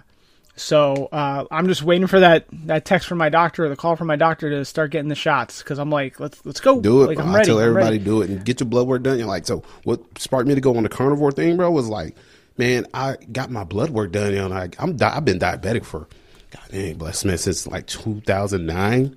And I've never really had issues with it, yo, but I was really starting to have a lot of problems with diabetes. I remember when I was in Florida, I had to go to the VA because I was driving, and all of a sudden my vision got blurry. I'm like, what the hell, man? Bro, like, I could hardly see. And then they're like, your blood sugar's super high, man. And my A1C was super high. And I'm just like, what am I doing wrong, doc? Like, you're eating bullshit, man. Like, you know, I'm working out, but what's the point in working out if you're not feeding your body the right stuff, yo? So, man, I realized a couple weeks ago, like, bro, I got to get myself together. And, you know, being on night shift sucks and it hurts, but I'm just like, I can't control that, but what I can control is what I put in my body. And I'm talking to any cop out there, you can control that. Problem is, we don't realize that we're addicted to carbohydrates and all these other sugars. And, you know, maybe it's not the carnivore diet for you. Maybe it's keto. Maybe it's, well, I don't know. Everybody's got their thing that they got to try. Like I do intermittent fasting as well, but bro, we have to get healthy as officers, man. Like I said, if you can't save yourself, how you going to save somebody else? You know, Yeah, no, you were talking earlier about suicide being the epidemic. Well, obesity is right underneath it for law enforcement, and really, one's going to lead to another. If I could guess, I don't have the statistics, but now I want to look. But you got suicide, obviously, but then you've got, it's got to be like 1, 2, 3, obesity and alcoholism. It's got to be like 1, 2, 3, and all those things tie into the same thing. So you've got to get your mind right. You got to get your body right, because first off, job performance is key. Yeah, like you said, how are you going to save somebody else if you can't save yourself? But also all those things. I had a coworker send me a video, and I'm not a huge conspiracy theorist, right? But I can be. But so she sent me like, does anyone think it's weird how everyone's just so depressed and so anxious and not sleeping well? And, you know, she was trying to make it a conspiracy thing that, you know, the CERN super collider causes all the blah, blah, blah. I was like, or at least the demons, or we're super malnourished and dehydrated, and that's why we're, you know, emotionally and behaviorally so fucked. So, you know, I agree completely. Get your body right, get your mind right, get your levels checked. Not a doctor, but this is just person to person. This is what I would do. This is what I have done. I agree completely. I've not had a drink since the Drunk Cops episode, man. Oh, wow. Good for you, man. I've had triglycerides were high. I had one night. What was that? Triglycerides were high. My blood work, I was like, what the hell, man? And I realized, like, I've never really drank a lot, but the last year, a few years, I drank more than normal. And it's I had a night with Frank Castle, right? And he came down to Florida. We went out, we turned it up, and then after that I was like, all right, I'm gonna stop for a little bit. And it started out with the 75 hard thing I was doing, and now it's just like, let's see how long I can go. Like I have no cravings for it or anything like that. It was never a problem. You know, I never like felt the need that I needed to drink or anything, but you know, in that case, let's just see. And coming up on a week now of not or not a week, coming up on a month now of not having a drink. And you know, do I feel any different? No, but you know, it's stuff that's not needed one way or another either. Yeah, no, I can tell you, I definitely feel different. You know, so I'm not saying I'm never going to drink again, but I'm saying that I'm trying to get my body back to a good state of being. Like I'm not going to say I'm never going to eat carbs again, because I just don't think that's realistic. But trying to get my body back to a healthy state to where it can process this stuff as it should. And the problem is, right. You know, some people say don't believe in moderation. I absolutely believe in moderation. You're like, you can drink alcohol, but you just can't drink alcohol every night. You can have a piece of cake, but you can't have cake every day. You know, you can love gummy bears. You just can't eat them every day. You know, and some of us, man, like me, I'm not a very addictive person, but when it comes to sweets and sugars, oh, bro, like I have to stay away from that stuff. Right, sign me up. As much as possible. Because once I open that door, it's a wrap. Like, see, I can stop drinking alcohol and never drink it again. I'll be okay. But put them gummy bears in front of me, bro.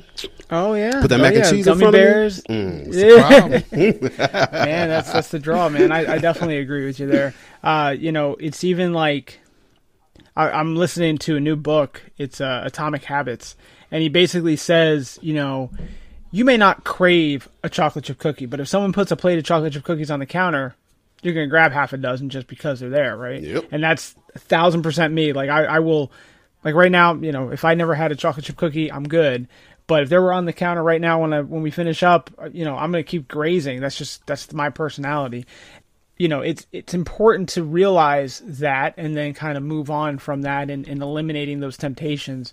And I'm listening to it because I can't read, and but he had said something to the effect of like, complete abstinence from whatever your vice is not a realistic goal. The real, I mean, obviously alcoholism is one thing, meth, but heroin, yeah. But you know, for things to the extent of a chocolate chip cookie or whatever, you know, just moderation is always a very good idea of that. That's why I'm fat, man. I blame it on police roll call, man. I want to go back to 2020 when people hated us and nobody was bringing goodies to the station.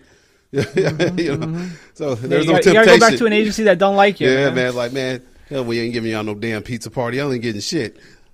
Now where I'm at, man, there's always like somebody brought in brownies the other night, but I was so full from eating. I was like, I think I'm good on the brownies, bro. So I was proud of myself. Right, you were too full from the free lunch that you got on the way into the There station. you go. So That's right. yeah, It's weird, man. Working where people love you. It's like, oh wow. Yeah, that's how it is here. Like when I was working days, it was always, oh, such and such from this bakery just dropped off 5 dozen boxes of donuts. I'm like, no. Like, I mean, that's part of the reason I gained the weight, man. Like it was hard to say no to free. Listen, when I was in college and I was broke. Exactly, man. Free food was better than money some days. So it was like, oh, it's free. I can't say no. Don't look the gift horse in the mouth, man. So yeah, I mean, it's a true struggle, man. All right, Dexter, we're gonna wrap up in just a little bit here. I do have a few listener questions that I want to run by you, and then I'll do my last little bit. Let's rock. Got a few. Most of them are from your boy. The rooftop Korean. Yes. Hold on one second. What's going on here? Here we go. The first one is actually from our buddy CJ from the Drunk Cops episode, and he wants to know, do I get my hood pass yet? No, I'm giving them out at a discounted rate for 2023. Plus, we're in Black History Month. Come on through. Oh, that's true. Wakanda forever. That's right. Send me an email, man. I'll send you. All right, man. Next one. What's the biggest adjustment at your new PD? Biggest adjustment at my new PD. Going back to night shift. It's a beast. I absolutely hate nights. Hate it. What about, so you prefer days? Oh God, yes. So we had a guy that got hired before me. So he literally just quit, went to another smaller PD in Louisville. Now I'll be taking his spots on mid shift from 3 p.m. to 1 a.m., which is my favorite shift of all time.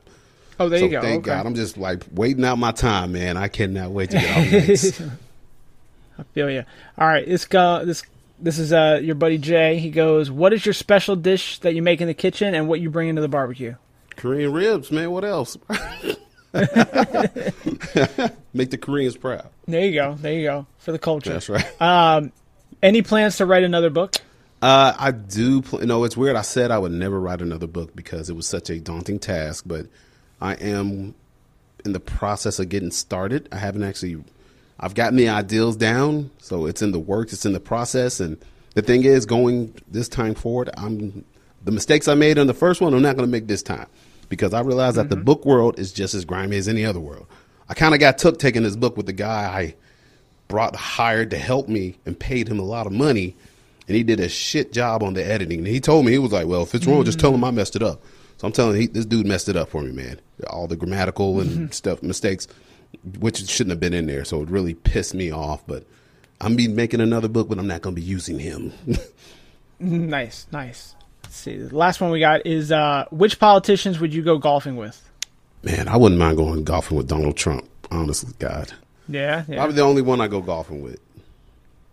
Yeah, I feel like he'd keep it real, too. Have you seen the videos of like them doing the back-off challenge with him? No, I have not. Oh, man, there's some good ones. There's some good ones. You got to look them up. Just like Donald Trump back-off challenge, and as he's teeing off, they talk all that shit. It's good. Yeah. All right, so I've got a few questions for you. These are the ones that I wrap every episode up with, just kind of getting your insight on some things as soon as I can find the file. All right, here we go. What's the best book you've read recently? Man, actually, I just got through reading Black Hearts. That's a book about the 101st Airborne Division in the Triangle of Death in 2006 when they had two other soldiers got kidnapped. So what sparked that was because I had buddies in my battalion in the 10th Mountain Division that went there the following year, and the same thing happened to them. So I wanted to know what happened with that unit and how it got to the point to where not only that, they had soldiers that went rogue and they went to a house and they kidnapped an Iraqi girl, like 14. They raped her and they killed her whole family. And I just wanted to kind of get the mindset of how that happened. And the one thing I got out of that book is how crucial leadership is. Shitty leadership is the downfall of everything. These guys had horrible leadership, and their leadership failed them. And because of that, they can't take, the leadership's not going to take 100% the fault for what they did, but leadership definitely laid the groundwork and created the conditions for which sparked all that to happen. So it was a really good book. And I'll tell y'all, I'm like, Tanate, I'm a horrible reader. I'm very slow. So I do audiobooks all day long. So Yeah, absolutely. that's all I do. Yep, Audible changed my life. Oh my I God, gotta it's tell so you. great. It's great. I get so much done, and I drive an hour each way to work, so it's like perfect time just to bust through a couple books. That's really, the book sounds good, and your take on leadership really can be applied to leadership at any level, any family, arena, everything. Yes.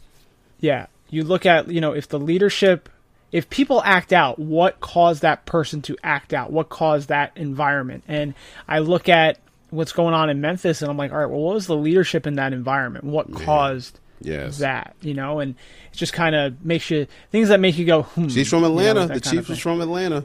And I was like, I know something about Atlanta. We got 2 Atlanta Chiefs in Louisville. So, yeah. Say less. All right, what is something you do to ground yourself? Oh, what do I do to ground myself? Man, that's a good question, bro. I probably need to find something to ground myself. But I mean, it was going to the gym, but like I've not been in 2 weeks because I've been so tired. Usually going to the gym, man, and hitting the weights pretty hard releases the endorphins and it's a good stress relief. But I've just been so tired since I switched over to carnivore diet. My body's adjusting to that, and this that stint on night shift, man. That's been rough getting to the gym, but definitely going to the gym is one of those things for me. Like I said, other than that, there ain't much else to me that outside of that. What is something you do for self-care? Gym. Definitely the gym. I have to. I'm a fat body by nature, man. I like to eat, so I have to counterbalance my horrible nutritional habits with literally, going to the gym and working out, man. I have to. If I don't, I'm where I'm at now, where it's like I just feel like crap and I'm tired, and in order to get energy, I have to go expend the energy. Yeah, absolutely. A lot of people think going to the gym makes you tired when really it gives you energy. Yes, it does. It's interesting how that works. Would you open an envelope with your death date written inside? Hell no. No. Nope. Don't want to know. Okay. Would you be friends with yourself? I would, man. I would. I think I am friends with myself. Good. I think that's important. My mom always said, you have to love yourself before you can love other people. And I think it's taken me a long time to get there. I think the big thing I keep seeing is like, talk to yourself the way you talk to a friend type of thing. And I'm working on that. I still kind of talk to myself like the old drill sergeant kind of thing. Like, oh, you worthless piece of shit. But we're working on it. It'd be quiet talking. You don't want nobody else to hear you talking to yourself. Like, what's wrong with that fool and that? Who are you talking to? What's going on? Talking to me, man. Yeah, I guess weird looks. What do you want from other people? Man, honestly, what I want from other people is almost back in line what we were just talking about, man. Treat others how you want to be treated. At the end of the day, just be a decent human being. I'm a Christian. I read the Bible, and the Bible says that, there's no good person, no, not one. The only perfect person that's lived and walked the earth was Jesus Christ, which none of us will ever live up to that level. But just because we know we'll never reach that level does not mean that we should not strive to be as such. I have my flaws. You have your flaws. We all have our flaws. We got our shortcomings, but that doesn't mean that we have to go our way to be a shitty person. I don't like crappy people, man. Like the people that go out of their way to do the wrong thing, to screw people. We have enough of that in the world, and I don't want to add to that. Nobody should add to that. I don't want to be the catalyst that breaks somebody's mind or that breaks somebody and, sends them off on a tyrant. On a tyrant, man. I just don't want to be that person, dude. Like I tell people, I try to be the best person I can. I really do. I don't always get it right, but I feel like I do decent most of the time. Think about other people. Don't just think about yourself. It ain't just about you. You ain't the only one living on this earth by yourself. Here, it ain't about you. It's about all of us collectively, no matter what color, race, religion. At the end of the day, man, just be a decent person. Be respectable. Respect people. That's it. It's that simple, man. And we could make this thing so much better. Yep, I agree. What sort of impact are you looking to make, and how will you make it? I really want to, man, help try to save lives, bro. And I got a message from a guy the other day. I posted it on my story, and it's the first message I got like that in a while, where he's like, man, thank you for writing this book. Like, man, I've been going through and struggling, and it's just like, I get to the point where so the book's been out a year. I've been doing the podcast a while, but it's grown, but it's not like super grown. And I'm looking at like my followers, and I'm like, oh man, nobody's listening. Nobody cares. Or, who's really, I discourage myself.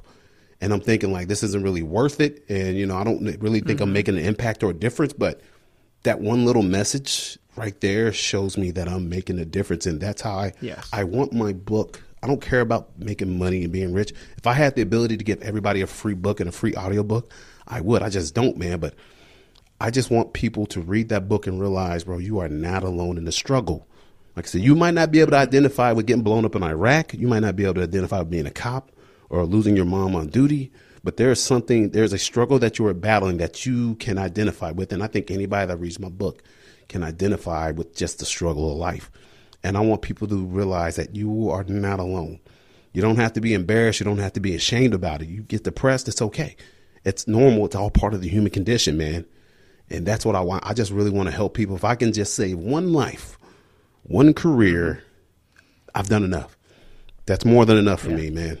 That's kind of where I'm at as well. There are definitely days when, like we said in the beginning, like social media gets frustrating, the podcast gets frustrating, get tired, kind of contemplate, like, is this part of my life worth it? Is it worth the time, effort, money that I spend into it?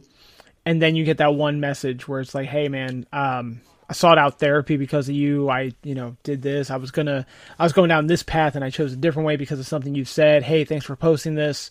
And then it's like, oh, that's pretty rad. I didn't, again, one person can, that's what you do it for, right? That's the only reason why I don't post and you don't post for self gratification. I mean, yeah, it feels good to, have someone like a meme or something like that, but it's natural. At the end of the day, the real reason is things like that. And it really makes a difference. How do you define the word friendship? How do I define friendship? I would define it kind of in the biblical sense, whereas if you're willing to lay your life down for that person, that's a friend. That's a friend right there, man. How do you define the word happy and what makes you happy?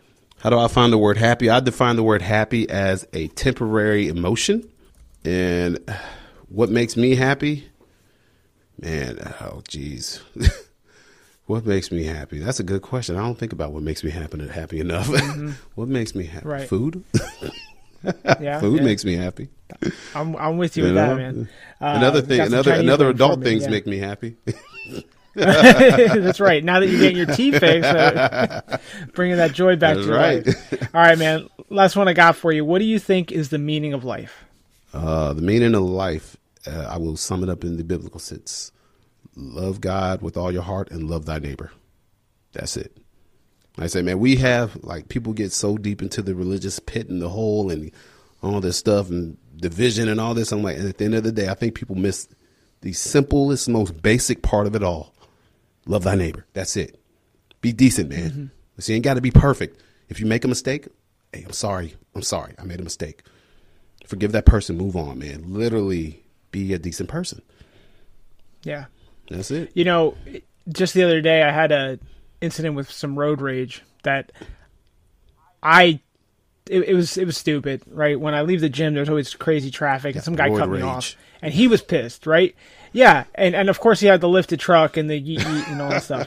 And, Trump 2020, but in the back. Right. But you kind of, then you get to choose how you respond to that, right? I could have honked my horn, flipped him off, whatever. And I didn't. And I've thought about times when I have screwed up driving, right? And I've cut someone off or whatever. And I'm always quick to be like, hey, that's on me. My windows are tinted, so they can't really see. But I put my hand up and I make sure it's obvious that it's not one finger, but all five. And, you're right. Like you said in the beginning, everyone's going through the struggle one way or another. And maybe dude cut me off because he's late for work and, this is his 5th day late this week or whatever. I don't know, but there's no reason to instigate anything further. I will never see that guy again. So there's no point in it. Right. So at the end of the day, just being decent to people. And even if someone is indecent to you in one way or another, doesn't mean that you have to be indecent to that person or indecent to somebody else. Yep. And kind of perpetuate that cycle of misery, or the misery Olympics, as I said. Yep. So I agree, man. And just like everything, I appreciate everything you've said, all your insights. If people want to get in contact with you, if they want to check out the book or the podcast, where do they find it? So before I say that, let me say this, man. I kind of want to get into a road rage incident with somebody, and I just want to roll my window down a good time and yell, "The South gonna rise again." just to throw people off and just to make but no, man. You can find me on Instagram. That's where I'm most active, I guess you could say, as I am Pitts, the number 1. I am Pitts 1. I'm on there. Give me a follow. The book, man, you can get the book. Go to iampitts.com, and there's a link there where you can order the book. Or I tell people, if you want to order a signed copy from me, drop me an email at iampitts@yahoo.com. And also, I just released the freaking audiobook. Thank God. My God, the audiobook is read by me, yours truly. It was a task. My God, I never want to do it again, but I probably will. And I'm not just saying this to say this. And I read a lot of audiobooks. It's spectacular. Not to toot my own horn, but I think most people, you will really, really enjoy the audiobook if you listen to it, man. Nice. The emotions in it, the inflections, man. Like I say, there's parts in it I mess up on. You'll catch it, but man, you will enjoy the audiobook. So just go to Audible. Go to iampitts.com and click on the links on Amazon, and it'll have the link on for the audiobook there.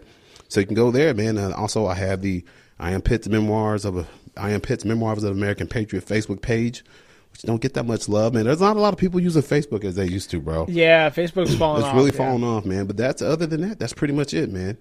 That's where I can be found at. So. And then everyone listening, I don't know what's going to come first, the next Black Cops or the next Drunk Cops, but either way, we're going to have Dexter on one of those, even if he's sitting out the alcohol. We'll see how that goes from there. Also, I forgot my podcast, the I Am Pitts podcast. You can listen to that on any major podcasting platform, man. So definitely tune in, listen up. Like I said, I think you'll enjoy it. I do a lot of solo shows, but hopefully I'm going to get this man right here, with the white man with the forever hood pass, on my podcast. Hey, that's it, man. I appreciate it. That's appreciated.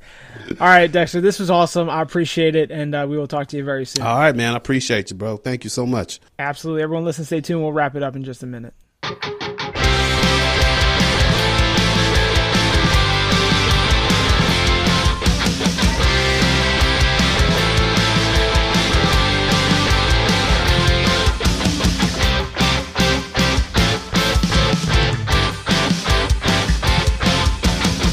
And once again, a very special thanks to my guest and de facto co-host this week, Dexter Pitts, for his appearance today, as well as all of his insight and the different topics he touched on. Really meant a lot. Very insightful. I appreciate it. And Dexter, you are a friend of the show. You are welcome on any time you want. So, folks, this is typically the part of the episode where I wrap up and I tell you to, spay and neuter your animals and what. I'm joking. That's Bob Barker. But this is the part where I kind of sum things up and then I send you on your merry way. And all that is coming up, but since I didn't have my intro segment today, in lieu of having Dexter talk a little bit extra, I just want to touch on a few topics real quick, and then we're going to close the show out. My first topic is, we talked about it during the episode, and we're going to talk about it more next week. I made Nashville hot chicken and mac and cheese the weekend after I recorded this episode, and both of those things came out amazing. Dexter even said it looked like fried chicken that would come from a neighborhood with a high crime rate. That's his words, not mine. It was very, very good. The spice was just right, and the mac and cheese was on point. Special thanks to Lamont Quarker for that recipe. Also, I caught my stove on fire cleaning my cast iron the very next day from all the grease that came from the cooking. So, I mean, it was perfect. It was well worth it. The kitchen is still there, so we're all good. More on food in just a moment. Secondly, a very big topic for me recently is testosterone levels. We talked about it very briefly at the end of our conversation, but I want to talk about it a little bit more. You want to talk about stigma. A man with low testosterone is very quietly talked about, when, in my recent experience, it's becoming more and more prevalent. Now, like I said, Dex and I talked about it right at the end, and his insight's very true based on the things that I've researched about it. Stress can definitely lower your testosterone levels, especially extreme stress. Now, if you haven't checked your levels recently, here's some signs that you should be looking for that should be your red flags. Changes in sleep patterns, whether it's insomnia or extreme fatigue or just sleep disturbances if you're not sleeping right. Physical changes, such as increased body fat and loss of muscle mass. Listen, if you're starting to get, the moobs, the man boobs, and, kind of it's one thing to have a beer belly, but when it starts like encompassing your whole being, keep an eye out for that. Reduced sexual desires and increased sexual dysfunction. Guys don't want to talk about that, but I'm not saying, hey, come on the show and talk about you can't get your willy up. I'm saying if you've noticed that things ain't clicking the way they should, if the flag ain't going to full mast and it's only half mast or not even mast at all, if you're master, you get the joke. Take note of that. And finally, any emotional changes, whether you're feeling depressed, if you have less motivation, if you're feeling more anxious, or if you're noticing any of these changes or multiple of them together, you should really go to your doctor and get your levels checked. You know, you'd be surprised. And not only that, but if you're feeling that way, your levels are within normal range, maybe go get it checked again just to rule everything out. Now, holistically, like if you're hearing this and you don't want to go see your doctor or whatever, but you kind of have a feeling, there are natural ways to work on your testosterone, including getting more active, losing weight, lifting heavy things, having more sex, eating red meats, or eating deep green veggies. All those things will work. But the problem is when your testosterone levels are low and extremely low, losing weight, lifting heavy, gaining muscle, being active, those are, I don't want to say impossible, but you definitely don't have that motivation and drive to do that. You don't have that hormone in your body. Your whole endocrine system is totally out of whack, so it'll be very difficult to do that, but those are the things you want to do.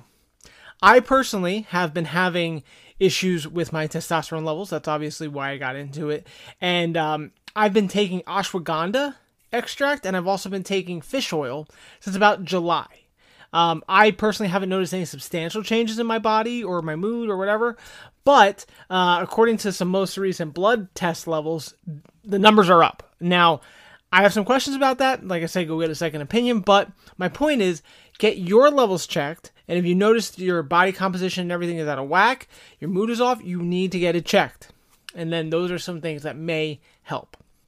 The last thing I want to talk about this week, this past week, I was fortunate enough to attend 2 separate trainings here in Southwest Florida, and I was exposed to a lot of great information regarding peer support, trauma recovery, and a bunch of related topics for first responders. And I've got a lot of great ideas coming from those trainings. It was really great, really got the wheels turning, and I'm currently working on a couple things that I want to work with you guys, and you guys are going to get to witness it all over the next stretch of times. But I want to talk about something real quick. The first thing I want to tell you about is this thing called Resilient Retreat. It's in Sarasota, Florida. Resilient Retreat is a respite where first responders from throughout the United States can visit and participate in holistic programs ranging from single day to overnight to multi-day, as well as virtual programs. They're free of charge and fully confidential. These programs address the impacts of trauma on the mind, body, and spirit. This center is research-based. It was actually started by a research psychologist, and the programs are research-backed as well, and they include support groups, neurofeedback, animal and equine therapy, yoga, meditation, mindfulness, time in nature, as well as art and music therapies. Definitely very interesting. If you're local, you should go check it out. If you're not local, you can go check them out online, because like I said, they have virtual trainings, and they even said that since COVID, their virtual trainings have just been so popular, and more people are logging in. I'm going to start going to them as well. They also have this thing called Kind Line Support. Kind Line Support. It's answered by trauma support staff, and you just call and you talk to somebody. There's no follow-up. You can be anonymous if you'd like. You can leave a name if you'd like to as well, but there's no pressure for you to give your name or where you're from or whatever.